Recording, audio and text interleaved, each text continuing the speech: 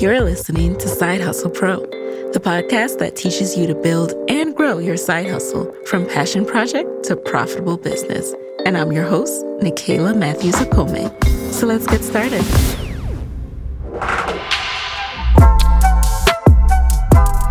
Hey guys, hey, welcome back to the show. It's Nicaila here with another episode of Side Hustle Pro.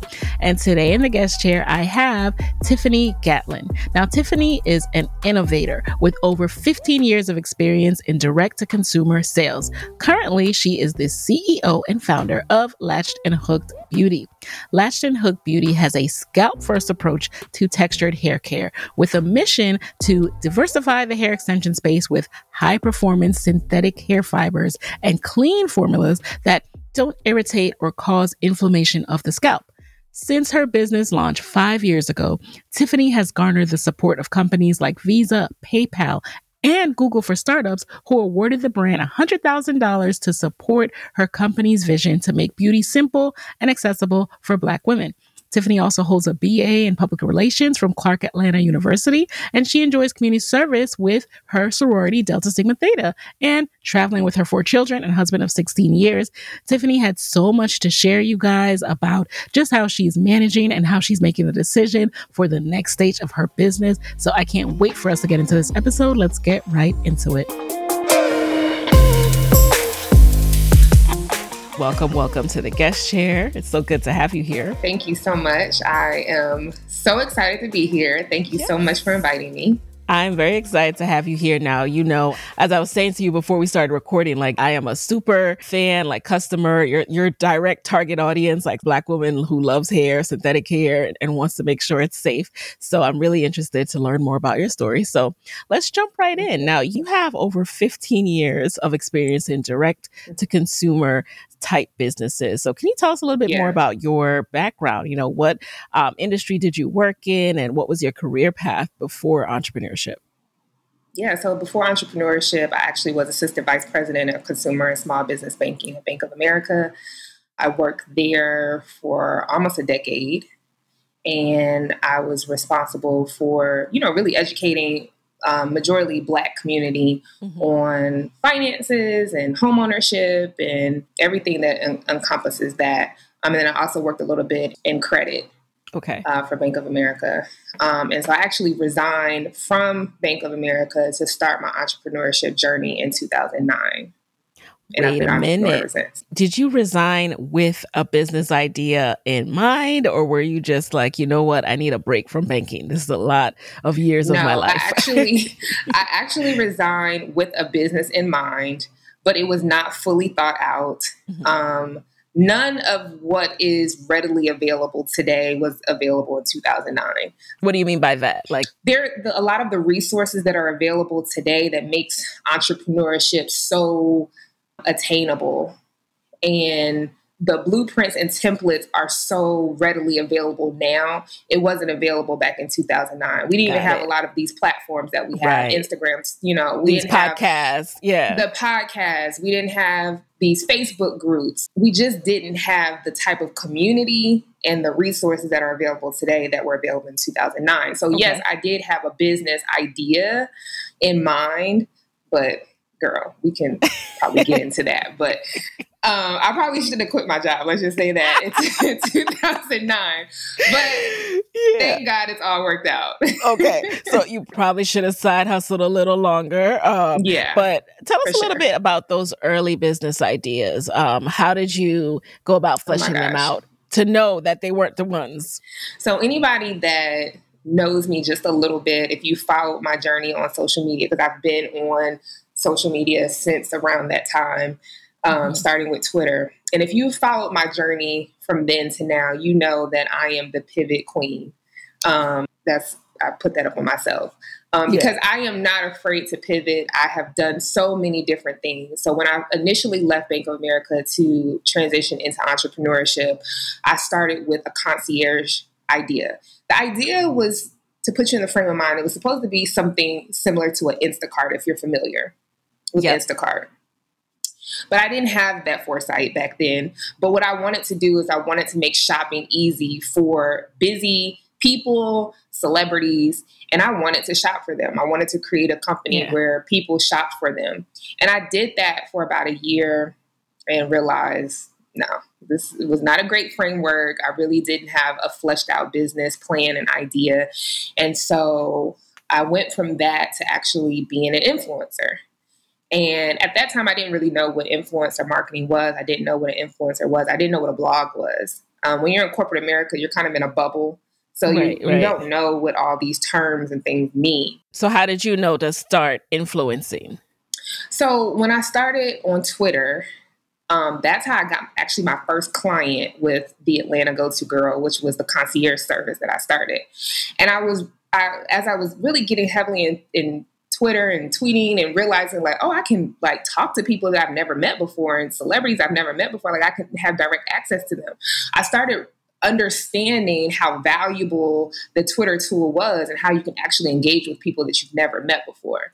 And I just started watching and really just started seeing how other influencers at that time were like moving and shaking around the social media atmosphere.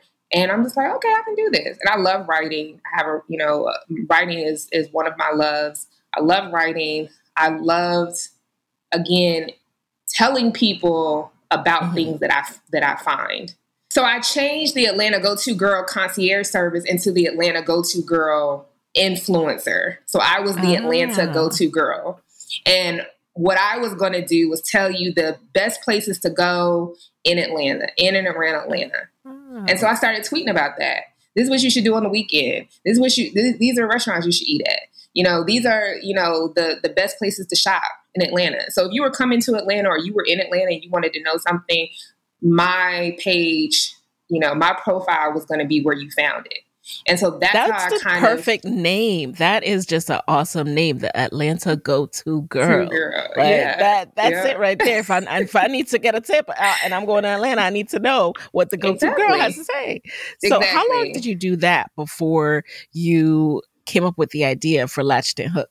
Oh my God. There are so many other things that I've done that I did. That's what I'm saying. Like, I really have done a lot of things because I'm not afraid to, if I feel like something is not working, I'm not afraid to reinvent myself in another way. And so I did the Atlanta Go-To Girl for several years before I started my digital magazine, Tastemaker Magazine. And actually, I think before that, I did Bridal Palooza, which was like a mobile bridal tour. It was like a unconventional way to take brides in and around the city of Atlanta and show them venues and introduce them to caterers and all of that. And so I did that, realized it's not what I wanted to do. And then I started Tastemaker Magazine. I really loved that. That was an opportunity for me to really get into the media side and really get those brand opportunities. General Motors was my first ad. The first company who bought an ad from me was General Motors. So that's kind of how I started getting in on the brand side of things. And then I started working with companies like Wells Fargo and Disney, AT&T. I took trips to Mexico and Tulum and all these different places on media trips. And I loved it, but it wasn't paying the bills. That's real. So you were tapping into your savings at this point to stay afloat? Absolutely. Oh, wow. I was using, and I'm married as well, so my husband's income helped, but we live in a 2-income family household. We have 4 kids. My husband definitely needed my help. And so I was really just hustling, trying to find anything that would pay money. And so I decided to start doing hair because that was something that I had learned how to do when I was 16 years old in high school. And I said, you know what, I'm going to go back to hair because it's something I can make some quick money doing. So you were literally doing other people's hair? Yes, in my home. Okay. And I'm sure you remember back in 2014, the whole crochet movement resurfaced. Oh, yes. And the girls were getting the braiding hair and they were brushing it out. They were rolling around the rod. They were getting the towels. They were dipping their hair in the hot water and they get all these beautiful curls. This is where my journey into beauty kind of came into play. So I was doing hair. And I remember traveling to Mississippi for the holidays. And Mississippi is not Atlanta. So I was like, okay, I got to find a way to keep myself busy while I'm in Mississippi for the holidays. So I decided to put out a flyer to say like, hey, I'm coming to Mississippi. I'm going to be doing crochet braids, $80. Hit me up. A girl from Atlanta coming to Mississippi is like, okay, I want to book her because I know it's going to be fly, right? So I got booked out when I was there. Yeah.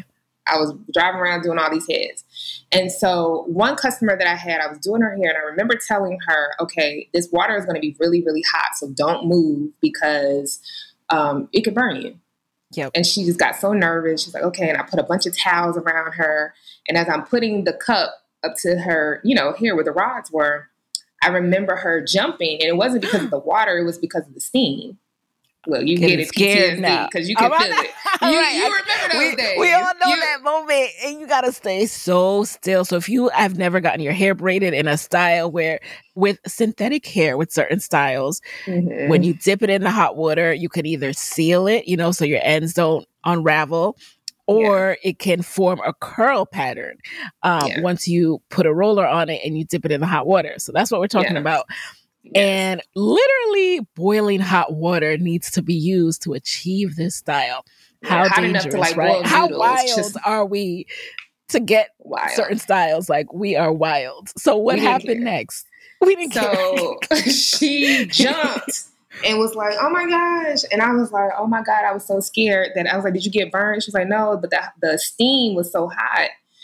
And I remember leaving that interaction and heading a few days later, heading back home to Atlanta. My husband was driving. We're going back. And I'm sitting there thinking like, this is not the experience that I feel Black women should have when trying to do our hair. Like, why are we going through this pain? Yeah. And in my head, I'm thinking, I've always been a solutions-oriented person. Like, if there's a problem, I'm 9 times out of 10, I'm trying to find a solution to that problem. That's everything in life that I deal with. And so with this particular issue, I felt like the problem was Black women want to be able to find a hairstyle that doesn't take all day. They want to look good, but they really don't want to spend a lot of time trying to look good, but they will go to whatever lengths that they have to try to make it, that way. But they also want something that's going to last for a period of time so that they don't have to do this daily manipulation of their hair. Right. So how could I help in that equation? And so I was thinking to myself, I was like, if the hair was just already curled, like that would just take a major step out of the process. Because one, as a stylist, it takes a lot of time to either pre-curl that hair or to roll it. Right. And then from a liability standpoint, as a hairstylist, you don't want that liability in your salon because if a customer gets burned, you get sued. Yep. So you're not even going to, at that time in 2014, it was a cute style, but no hairstylists were doing it in the salon because one, the time that it took to do it. And then two, the liability, a lot of the salon owners was like, nah. So the girls was doing it at home. They were doing the DIYs. And so I said that it would be great if the hair was already curled. And I remember once I got home that next day, I remember going to the beauty supply store and going up and down the aisles, trying to just see if there was something available. Because I didn't know, maybe it's something already available. There was nothing available. As a matter of fact, and people always look at me funny when I say this, but back in 2014, 15, even early 2016, there was not any crochet hair on the market, period. No crochet locks, no crochet braids, no crochet curls. Only thing that you could find was the braiding hair. And we were just using regular braiding hair. Just regular braiding hair. Janet, crochet process. Janet Collection Noir, probably, to be exact. We was looking for that hair. Because, the girls, when they tell you to get a certain brand, that's the brand you got to get, okay? Yes. Now it's Latched Hook. But that was what you were doing. You were getting the braiding hair. You were, manipulating this synthetic hair to look like a rod set. And so I decided that I was going to try to create some pre-curled and loop crochet hair to prevent Black women from hot water burns while protective hairstyling. So actually, Latched and Hooked is actually not my first business. So a lot of people don't necessarily know how I got into the beauty industry and think that I just kind of popped up. But I've actually been here for quite a long time. So this actually, Latched and Hooked is actually my second beauty company. And my first beauty company was a company called Curl Hair Collection that I started back in, I started in the idea phase in 2014, and then I launched Mother's Day weekend of 2015. Oh, okay. See, I couldn't remember. When I think of Latched and Hooked, I thought it was just, it started with that and now it has expanded to other types of hair. So thank you for, explaining that. It started with Curl, and Curl was the it girl for crochet hair. It was the first pre-curl loop crochet hair on the market. And then I had a partnership. The partnership didn't work. And me and my partner split, and we had to end up selling the business. So we ended up selling it to another company called True Glory, which is still in existence. And True Glory added a synthetic hair extension line to their portfolio. And so that's how Curl is still in existence. But Curl was started by myself. It was my vision. Yeah. It was everything that I birthed, that I wanted it to be, that I wanted us as Black women to have. Yeah. So to, stay on Curl for a minute, how did you go from having this idea to then actually creating the physical product? I mean, did you, take a class on curling the hair and putting it in packaging? Did you research people who make hair packaging? Like, how did you actually bring it to life? Girl, the class is being Black. Okay. That's the class. If you Black, you don't need a class. That's all. We gonna figure out some stuff. We learn stuff. It's just an innate thing in the Black community that we just know how to braid, twist, and if you don't know how to do those things, you've been around it. So no, I didn't go through a class or anything. It was innate. It was just in me. The process went fairly quickly. I got home. I went to the beauty supply store. I literally bought the hair, and I said, you know what? I'm going to make a prototype. I made a prototype using the rods, the different color rods. I wrapped the hair. I put it in a pot of boiling water. I let it cool. I took it off. I went to the container store and got some these little peel containers. I put each curl inside those containers. I put the color rod next to the container. I put it in a package. I sealed it up. I sent it to a manufacturer to see if they could replicate it. And and I sent it to 3 different manufacturers to see who will come back with the best price and the best So you were testing them out. Was it easy, that process, to actually find a manufacturer? Because I'm assuming you did a US-based one based on how, you just sent it over. Yeah. So no, I didn't do a US-based. I did China.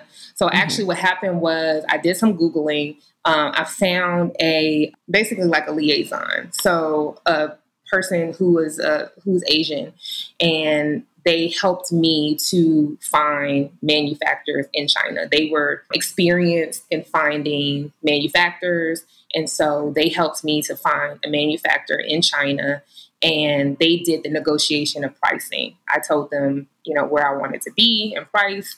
And mind you, I didn't know what I was doing. Never done this process before. I know. I'm like, how did you know you could trust these people? How did you You don't.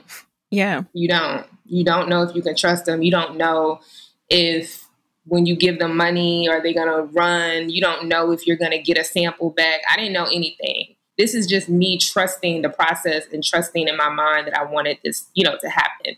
And also, too, it was just, I didn't have any obligations out there. Like I wasn't telling anybody out there. I wasn't on Instagram or Twitter telling everybody my process. I was doing it really initially for myself because I wanted to see if this could this be something? And then I wanted to test it on my clients.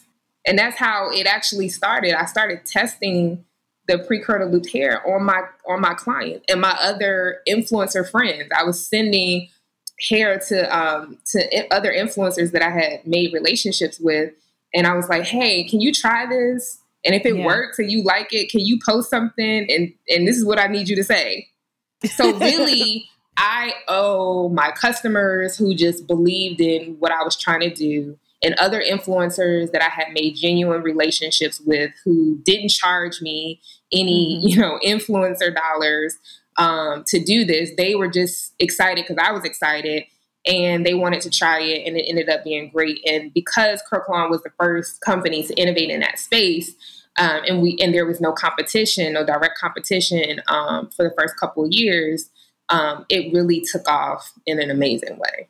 So then at what point did you do that sale and the acquisition? Was that a few years in? Yeah, it took 3 years to actually sell Curl. And I must say it was, it was like the most difficult 3 years in my life and, in my business life, Wow. Very painful, very somber. I was also pregnant at this time. So going through all of this while I was pregnant and going in and out of court for 3 years, just trying to come to a resolution with this whole business. And I decided in the midst of this sale, Curl was still operating. And I had always had a bigger vision for Curl than just the curls.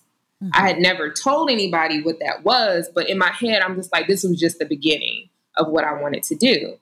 And most people that know my story know that the cause became deeper when my daughter suffered from scalp irritation from getting her hair braided. Yeah. And it really made me, because initially, I was just, I was trying to prevent Black women from hot water burns. And that was a problem. Right. But then I didn't know that there was this whole community of Black women who were suffering from scalp irritation and was suffering when wearing synthetic hair because it was causing inflammation to their scalp. I had no idea until my daughter experienced that. And most women who are mothers who their kids experience something, as a mother, you're going to figure out a solution to that issue. And that's what I'm a mom. I have 2 daughters and who, love trends. And I was just trying to figure out a solution. So I decided to keep going. And that's why Latched and Hooked came into place, because I was like, you know what? It's bigger than this curl. I want to create something that Black women can not only look good, but feel good as well. And so I started Latched and Hooked with the same hero product, which is the pre-curl loop crochet hair. And it was crazy because at that time when I started Latched and Hooked, I was competing against myself with Curl. Curl was still in business, and people did not understand. They were like, oh, you're copying off of Curl. You're stealing their pictures. And I'm like, I got that. People were like, you're stealing their pictures. I'm like, I did that person's hair. This is mine. You know what I mean? I took the picture. Like, it's mine. Yeah. And could you no longer associate with that? You could no longer claim ownership of it? I could not. I could claim ownership in terms of me being the founder. We didn't really establish any lines in terms of like use of pictures, but it was clear and I understood that in the sale of the business, I wasn't gonna be taking all of the, the pictures and videos that I had to start over, but there were some pictures that I needed to use to kind of promote the product because I was starting I was starting all over again. So I had to kind of use what I had, but I really started from scratch all over again with Latched and Hooked. And it took quite some time for people to understand that Latched and Hooked is its own entity. And then people kind of started to, because I didn't even reveal myself. Like I didn't put a picture of myself to say like, hey, it's Tiffini here, former founder of Curl, and I'm starting. I didn't say that. So people didn't know and they didn't understand what was happening. So, they didn't understand what was happening. I want to pause for a second because I think, you've said some really important things that we should just take a second to acknowledge in terms of you started with one thing and you could have easily thought to yourself, like, you could have just got tunnel vision because it's such a good idea, right? And like, this is me, this is my thing. But then through doing that, you stepped away and kind of looked at the bigger picture of, I am a creator, I'm an entrepreneur, I'm a business-minded person. If I can create one thing, I can create another thing. I think that's an underlying message here. But then also, there is a deeper need beyond just hair and synthetic hair. Like, there's actually a problem within this industry. This hair has toxins in it. This hair was not created with our health in mind. How can I improve this? And that led you to the next thing. During what was a really dark time, that led you to the next thing. So it's just such an inspiring and positive thing to be able to see, like, even in your darkest moment, when you could have said, wow, like, I don't know what I'm going to do now. You were being led to something greater. So tell us a little bit more about this issue and how Latched and Hooked solves for it. So, again, we talk. I mean, I think it's such a great platform because not a lot of times do entrepreneurs talk about having a side hustle within their while they're still building. You know what I mean? Because right now, social media is so great at showing the luxuries that could come out of owning a business. And there are perks and there are things that come out of it, but there are also a lot of struggles that come along with it. And I feel like I'm a very transparent person, in my journeys. I feel like I've always been. Some things I don't talk about, and it's not necessarily because I'm not being transparent about it. It's just like it might be too soon, it's too raw, it's not the right time, But I have continued to work when I needed to work while building a business. So there are several times where I've had to go back and get a job to take care of my family while I'm scaling this business. So one of the things that I did, and I'm answering your question, but I wanted to make, this is part of it. One of the things that I did is I took a job at Delta Airline. Okay. And I worked with them on a freelance project that only lasted about like 6 months or so. But while I was in that freelance job, I got to have the full benefits as if I was a full-time Delta employee. And so when that freelance opportunity ended, I took my flight benefits and I flew to China. So I got to fly for free. And then I used some points that I had from like doing some other travel, and I was able to stay at the hotel for free. So I literally had a free trip to China.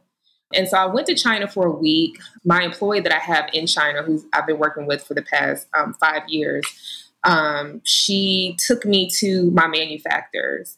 And so one of the things that they knew that I was coming there for was to understand the formulation of synthetic hair. Yeah. Because it was really important for me, if I was going to sell this product, for me to really understand how the product was being made. And I understood that also, too, consumers were like spewing this information that they really honestly didn't know about. They were, I heard a lot of, synthetic hair is mixed in with animal hair, and synthetic hair is this and synthetic hair is that. And if you dip the hair in apple cider vinegar, you can get the toxins out, like all these different things. And honestly, I didn't know if any of it was true.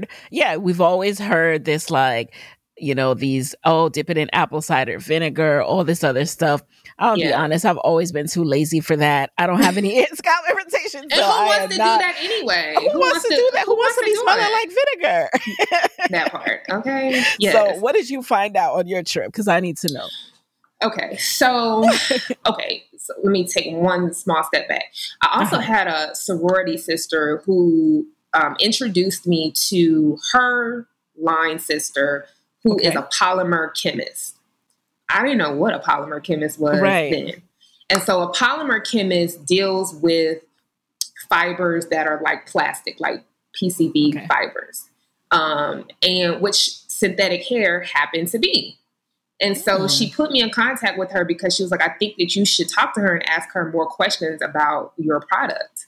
And so I had time to talk with her and really ask her some of these questions that I've just been hearing around, the internet, So I asked her about the apple cider vinegar, and I asked her about, just the properties of this fiber, this synthetic hair fiber. And so she was able to debunk a lot of the myths that are, going around. And then she also helped me with a bunch of questions to ask when I go to my manufacturer in China. So when I went to China, I was able to ask these questions, because if you go and you kind of don't know what to ask, you're not really getting the information that you need. So I was able to get this. One of the things that Crystal, that's the doctor that I spoke with, she told me to ask for a material safety data report. Okay. And the material safety data report gives you a list of the chemicals that are used to create the products that you have in production. And so I was able to go through that list line by line, and we're able to research each chemical to see which chemical was a toxic chemical, and can we replace that chemical with another chemical that is non-toxic. And so a lot of times consumers get confused with this word chemical, and they automatically I was just about to say, I'm so glad that you said replace with a chemical that's non-toxic, because the word chemical is so misunderstood. And the fact that we need chemicals. So, what are your thoughts on that? Exactly. And that's what I was just about to say. A lot of times consumers attach a negative, connotation to the word chemical. Right. And the fact is, almost everything that we use uses a chemical to create it. But water is a chemical. Exactly. Yeah. So, but there are non-toxic chemicals and there are toxic chemicals. And so for me, it was just trying to figure out which ones could we replace with the non-toxic chemicals. And that is what I was able to do when I went to China. Again, synthetic hair has been around for 5 decades. Okay. Latched and Hooked has been around for 6 years. 5 decades, 6 years. So I wasn't going to be able to fix everything or know everything in this short amount of time. Course. But I wanted to start somewhere. I wanted to give consumers, specifically Black women, hope that there was somebody out there that was looking out for their best interest, and to at least start. Because honestly, I don't know if this is 100% the solution. But what I do know is that since we've made that change, I have gotten customers who said, oh my God, I have not been able to use synthetic hair for decades. And now I'm able to confidently wear this product without my scalp being inflamed. So I'm like, aha, something is working. Mm-hmm. Maybe there are some other tweaks that we will need to do. And that's why I'm so blessed to have Dr. Crystal in my life, because, she's able to help me with testing. But that costs a lot of money that I don't have. So I have to raise money to actually do more additional testing. So we're not done. But I feel like what I've done so far on my own with the money that I had in my bank account, I've done more than most. Yes.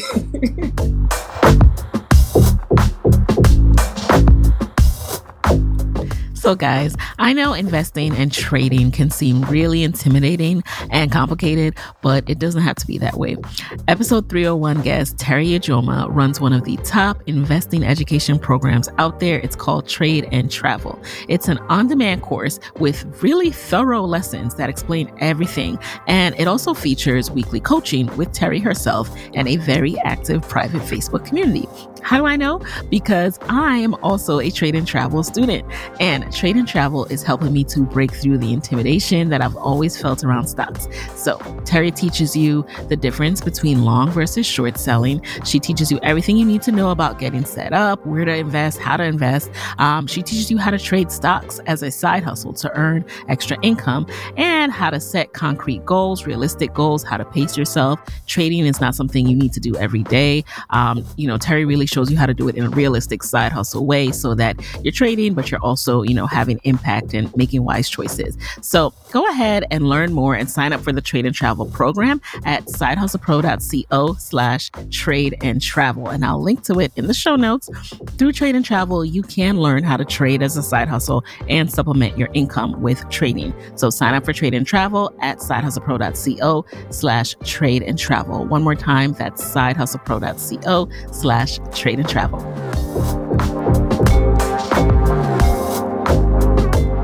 Many thanks to today's sponsor, Thrive Cosmetics, for sponsoring today's episode.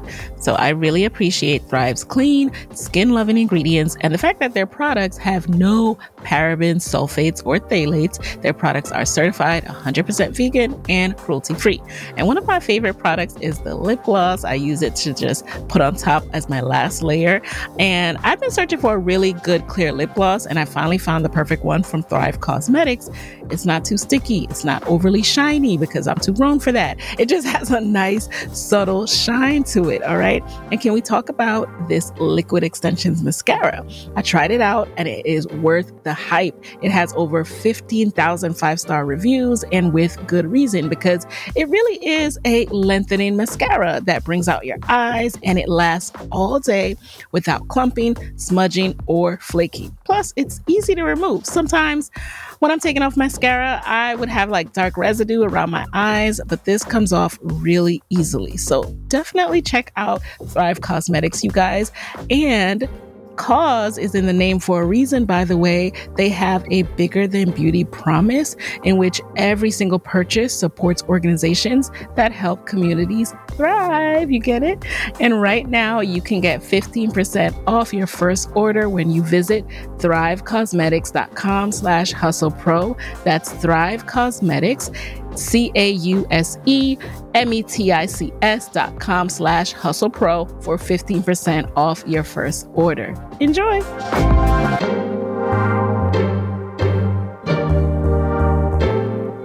I'm glad you brought up the money piece, because what you're doing does require capital. And I mean, what are some of the things you've done to raise capital? So you've obviously, you've used your own money. You've also applied for programs. So yes. What were some of the ways you've accessed capital for this business? Sure. So just to be transparent, for the past 6 years, I have used my own money and the revenue that we have, the profit that we have made from sales.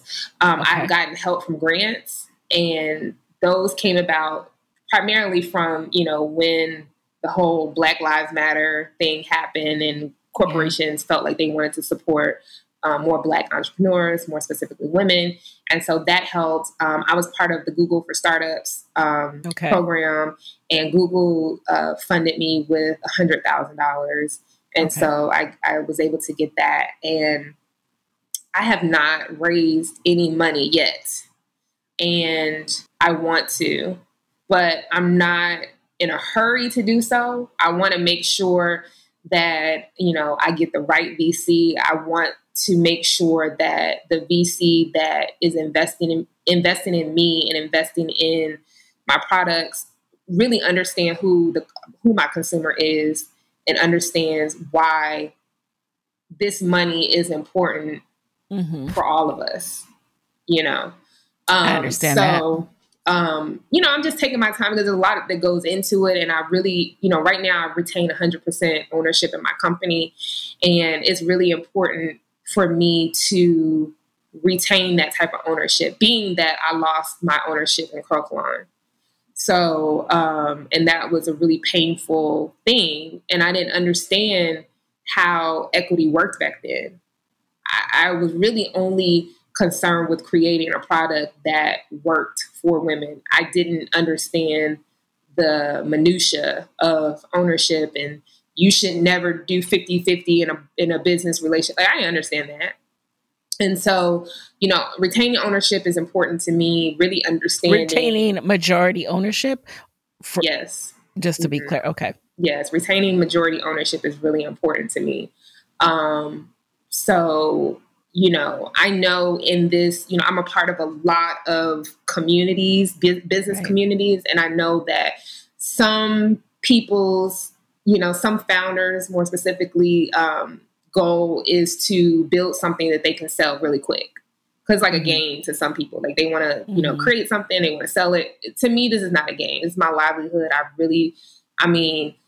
This is probably another podcast for another day, but I just right. This is a really complex topic, especially in our community. I've had my family go through a lot for this. So, I want them to be able to prosper and profit off of what I'm building. And so it's really important to me to retain ownership and grow it in the right way. I respect that. So let's talk a little bit about just the marketing of the business. And I think that once people found out it was you, especially, it seems that there's this loyal customer base that you have, like people who are invested in you, Tiffini, the founder. So talk to us a little bit about how you went about growing the Latched and Hooked brand across social media platforms and really marketing this business.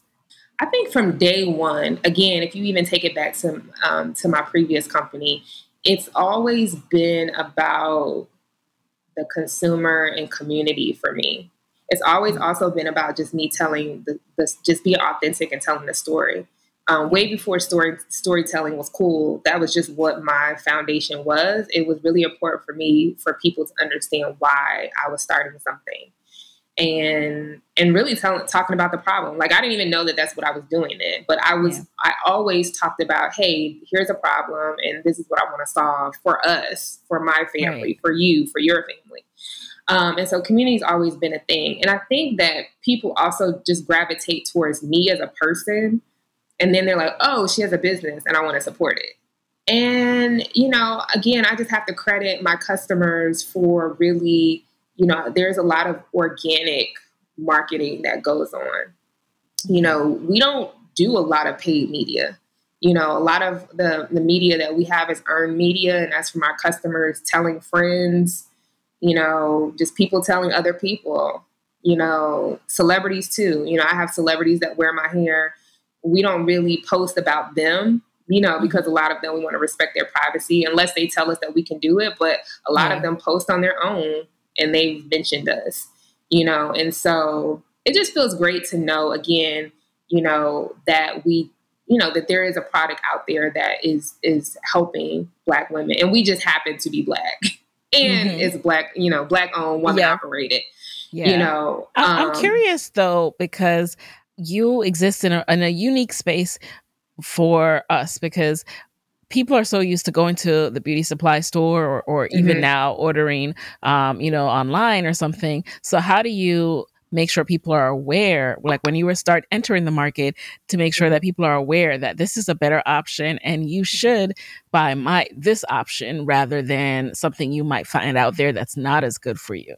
So what I realized a few years into beauty, not necessarily Lash and Hood, but a few years into beauty, what I realized is I wasn't going to try to convince anyone to buy Latched and Hoods.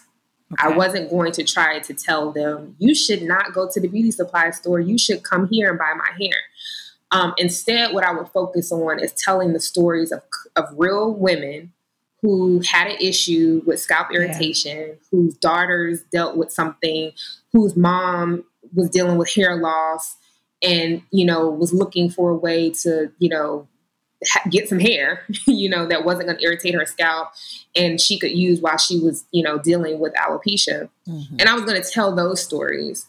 And from that, women would make up their mind if they wanted to try me. And then when they tried the product, they're like, oh, I really like it. I really love their customer service. I really love their packaging, all these other things and experiences that they couldn't get at the beauty supply store. Right. And so that's been my focus. The beauty supply store is also part of the story for Black women.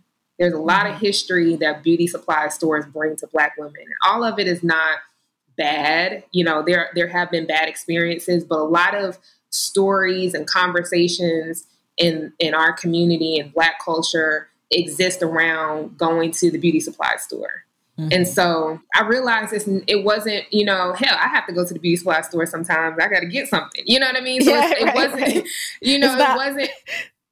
Yeah. And I'm like, and Latch and Hook is not trying to be a beauty supply store. We're not trying to carry all things that the beauty supply store carries. We have a specific niche, and we are targeting, synthetic hair extensions that are non-toxic. We have some other accessories available, but our main, products is non-toxic synthetic hair. And so I just realized that I didn't want to do that. I didn't want to tell people, don't do something, don't buy here, we're better. That's not for me to determine. That's for the consumer to determine if we're better. So my job is just to make sure that I create the best products, the best packaging, the best customer experience, and then the consumer will decide whether or not I'm better. Absolutely. And speaking of products and packaging, now, of course, your packaging is very beautiful. Your product is excellent. I think, when I share this episode, I'll share my braids from last summer. I got knotless braids with the ombre latched and hook braided hair. So yes, I'll share that with you guys. Please do. And I want to know, as a business owner, Mm-hmm. how does the cost of goods, Mm-hmm. impact you? And a lot of people lose money starting up, and Yeah. especially when you're going for a higher quality, right? So what has been your experience when it comes to the money and the profit and the margins, when you're going for a higher quality of hair and packaging? Mm-hmm. So I started out the gate with product pricing. Yeah. I would venture to say that I was the first synthetic hair extension brand that was not $1, 3 for $5. Right. Um, we were a very expensive synthetic hair extension brand, but that was only because I knew what I was offering consumers. I knew that I mean, number one, to be able to go and reformulate something that's been around for 5 decades, it was expensive. So I knew that to give better, I had to charge more because that's it's just what I had to do. And people didn't understand that. And for a very long time, people were, consumers were charging me up for what I was Trying to tell you charging. what to charge. Yeah, they were like, "This is ridiculous. One pack of hair is $14.99, or one box of curls is $19.99." Like, I got that flack for a very long time. But Yeah. once people started using it and they started realizing, like, oh, this is better. This is softer. This is, I don't have that problem anymore. Like, every now and again, people will ask or whatever, but I don't have that problem. So, doing that, and, we have really good margins, but doing that, it allowed me to be able to change some of the things that I had envisioned in my head a long time ago when I started in this space, because I said, and the truth of the matter is, I'm still not done with that. Like, there's still packaging that needs to be changed. We don't have the money to change it right now. We're just doing little by little what we can. But the whole point of it was to say we deserved better. We deserved that it should feel better. It should look better. The experience should be better. All of that. And that just takes money. And just to be, transparent, we're still struggling with, just the whole money thing, trying to have more to be able to do more. Right. We can't, it's really even hard for us just to even keep up with the demand. It's like, as soon as we restock a product, we're selling out. Right. And, and so there are still challenges that we have with that. And I believe that you will get through these growing pains, because as you're speaking, I'm not in the same industry, but what it reminds me of is how hard it can be to gauge when it's time to increase. For example, right? Like, if your projections, and these last 2 years have been so wonky with getting stuff on time from overseas. So if your projections, you're trying to project demand in a very unstable time, and that projection requires you to put up money, and it's like, when do you, based on what you have done in the past, decide when it's time to double that, triple that? And how scary is that, to invest more not knowing for certain if you'll sell it all, because you don't want excess inventory. So how do you navigate that? Yeah, I mean, luckily, I have years of data, to be able to say, like, hey, this is what we've done here. I mean, we did really good during COVID, it's actually one of our best, years. And, which told us a lot about what was going on. Like, that we're definitely a recession-proof business. It doesn't matter what's going on. Black women want to get their hair done. Oh, yes. It's how we get through. It's how we get through. And so, if anything, I feel like it would prove to investors that, again, we are recession proof, and that women are still going to buy no matter what's going on in the economy or what have you. And so, I think for us, it's not as scary to think about if we buy more, are we going to actually sell it? We know we're going to sell it. I think it would be more about strategy and what channels do we use to, like, promote more so we can get more customer acquisition. so that we can sell, more of it. But I don't think for us, it's a matter of, if we buy more, are we going to sell it? For us, it's just more like, okay, we bought more. We're selling to the customers we already have. We need more customers. So it's like, we need more money for customer acquisition. We need people that don't know about us. We need the friends of people who are already buying to buy from us. And so it's more about, from at that point, it's more about strategy on how do we increase our customer acquisition. And that's very real, which is, it's interesting that you said you don't do much paid media. Is that something you're looking at doing more of? Because immediately when I think of customer acquisition, I think ads, and I think let's just go out and pay for them. Yeah.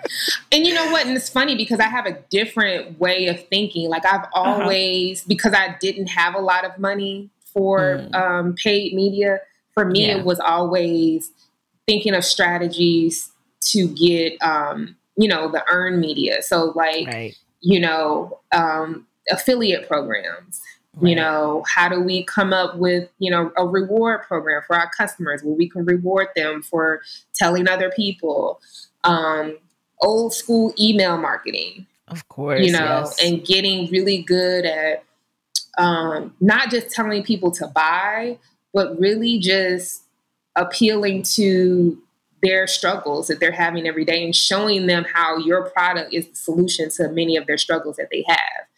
Paid media is usually the last thing that I'm thinking of because I don't really have a lot of money for it. So I'm really, during like COVID times and a little bit after, because I did get that funding from Google, I was able to invest a lot more. And so I was spending about $5,000 a month on paid media. And that was good that I did that, because what it did is, again, as we're having these conversations with investors, we can actually show the difference between this is what happens when we have paid media and this is what happens when we don't. So you can actually see, like, if we get more money to be able to do paid media, this is how, this is how much more money we could bring in. It's just a slower grind when you have to do organic.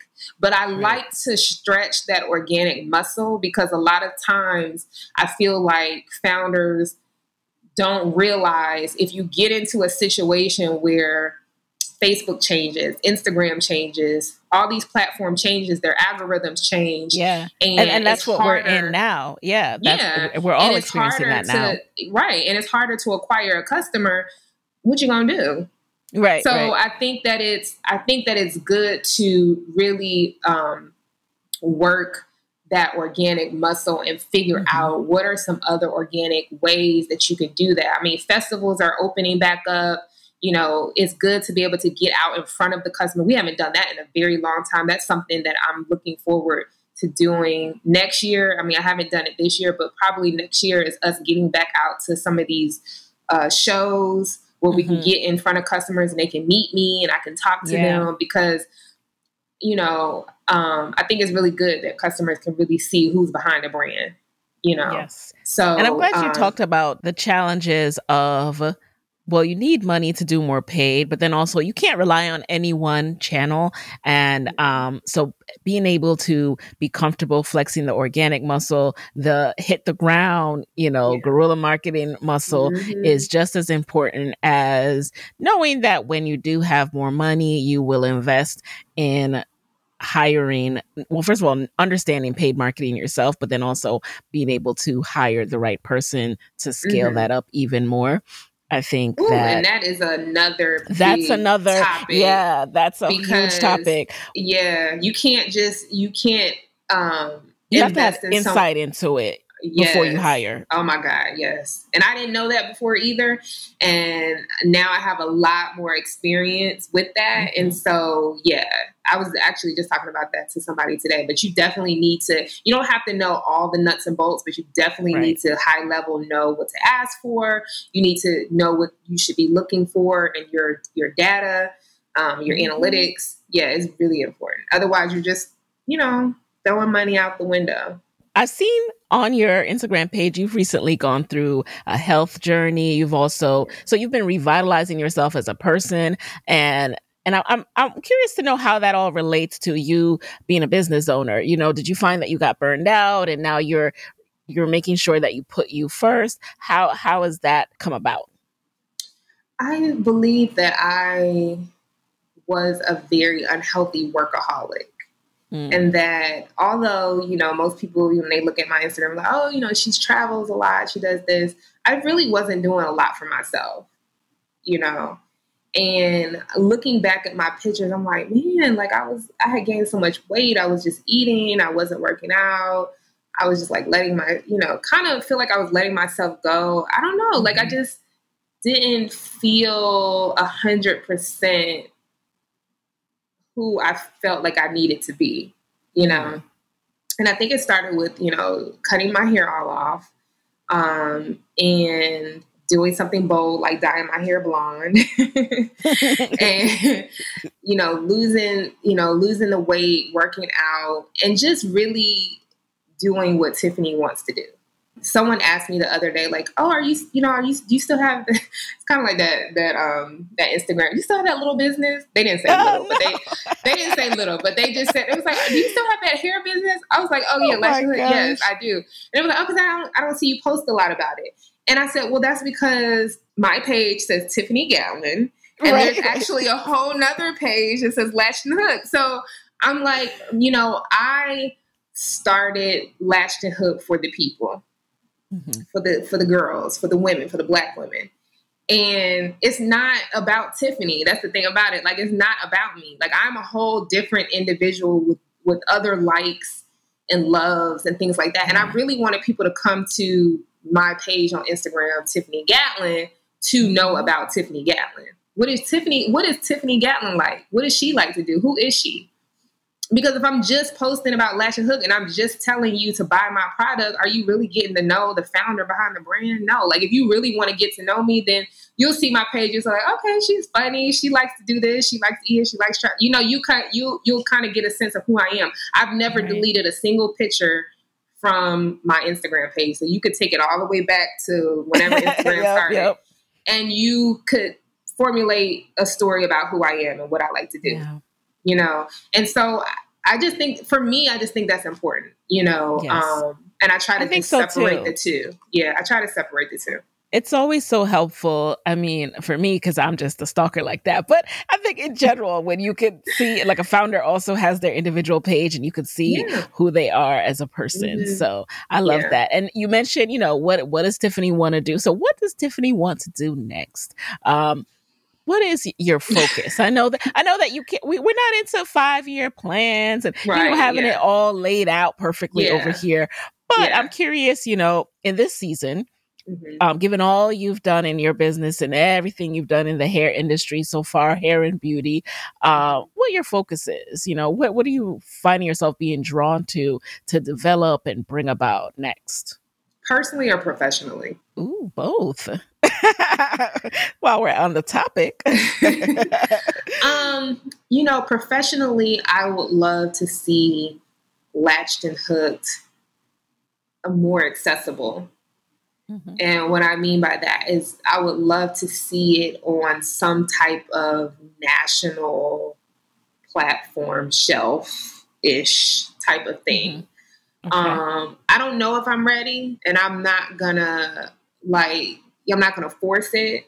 I really want it to come organically or what have you, but access is important to me, and so I'd love for Black women to be able to walk into a store and have the option to get Latched and Hooked. And so that is important to me. And then it's also important for me to have some more freedom in business. And what that looks like is being able to develop a more robust team where I can take some of the responsibilities that I've been doing over the last 5 years off my plate and, just again, really create a robust team who's able to implement a lot of, the things that I feel like Latched and Hook needs to do. Like, there's so much that I've been wanting to do. And, I'm just, again, I hope to be able to scale to that next level so that I can do a lot of those things that I want to do. Personally, I love spending time with my family. know? And so I want more opportunity to do that, to spend more time with my husband, spend more time, traveling with my kids. And I am having fun, exploring things that I just never explored before. I'm thinking about, microblading my eyebrows. I saw you post about that. Yeah. I've never, obviously done that before. Right. I'm getting more into skincare, which I've never had a skin issue, but I'm realizing, I'm over 40. And so I'm realizing that, I need to have a more specialized regimen for like skin and stuff like that. Right. And so I don't know, it's funny because like over 40, I'm starting to get curious about things that I've never done before. Yeah. And so I'm just like taking chances and doing that. And I love seeing that. Yeah, I think that's what life and living is about, is trying things that you've never tried before, going places you've never gone, and just dreaming bigger. And if you're not following Tiffini, like definitely check out her Instagram page, and you could drop all of that in a second after lightning round. But yeah, I just find that when you share your process, even just as simple as saying, here's what I'm thinking about microblading my eyebrows, or I'm thinking, I'm losing weight. Here's before and after pictures, like that transparency. I've heard you mention that word a few times in the interview, and I think it is just your word. I think that's who you are. I think you don't realize how many people you're inspiring or reminding to just be like these platforms, social media. They make you feel like you have to show up as a thing, as a, like create this persona, but you just have to be. That's it. Because when you're being and you're sharing, I don't even like saying authentic self, because it's like, what other self should you be or could you be? But when you truly are just being, that's when you're helping people the most. So I thank you. And I want to publicly give you those flowers for being, because I think it has really served me. And I hope it serves everyone else who, hasn't been following you before this episode. We're going to do a quick lightning round, and then we'll give you guys all that info. All right. You ready? Just answer the first thing that comes to mind. Okay. All right. So number one, what is a resource that has helped you in your business that you can share with the Side Hustle Pro audience? Just getting into a business program, like, like a build brand launch, like on Facebook. It's a great resource because there's a lot of founders in there, a lot of emerging founders who can help you, when you're just starting out, and they can give you that place to start. All right. Number two, who is a non-celebrity Black woman entrepreneur that you admire and why? Ooh, Sharice Jones of Sassy Jones. I absolutely love her. I absolutely love what she stands for, how she started her business. She is just amazing, and I love watching her journey in entrepreneurship. Number three, what is a non-negotiable part of your day? Eating. A lot of people take that for granted, but I have to. It's non-negotiable. I have to stop and eat lunch. Number four, what's a personal habit that has helped you significantly in your business? Being able to have the ability to talk to anybody, no matter what their background is, and what business they may be in, because I've learned that being open to talking to people will lead to other relationships. It just really has helped my network, helped me grow my network. Love that. And then finally, what is your parting advice for fellow women entrepreneurs who want to be their own boss, but are afraid of losing that steady paycheck? My advice is to, and I give this a lot, is start with a problem. If you can identify a problem and that you can create a solution for, then you're probably likely going to not only love it because you're in this process of finding a solution, but you also have a meaning for other consumers. And so, start with a problem. It could be anything. There's lots of problems that we go through just in everyday life. And if you can find a solution for it, you're well on your way. I like that. And so, Tiffini, where can people connect with you and Latched and Hooked after this episode? Yeah, follow me on social media, Tiffini Gatlin. I spell Tiffini Tiffini. Gatlin, Gatlin. That's my Instagram. That's where you can find me most active and sociable.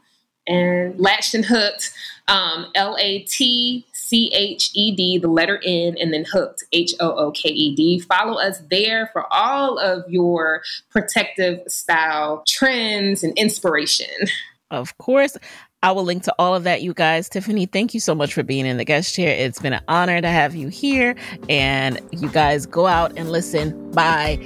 Watch us on YouTube, because remember, this is on YouTube as well. And I will talk to you next week. Hey guys, thanks for listening to Side Hustle Pro. If you like the show, be sure to subscribe, rate, and review on Apple Podcasts. It helps other side hustlers just like you to find the show. And if you want to hear more from me, you can follow me on Instagram at Side Hustle Pro. Plus, sign up for my 6-bullet Saturday newsletter at sidehustlepro.co/newsletter. When you sign up, you will receive weekly nuggets from me, including what I'm up to, personal lessons, and my business tip of the week. Again, that's sidehustlepro.co/newsletter to sign up. Talk to you soon.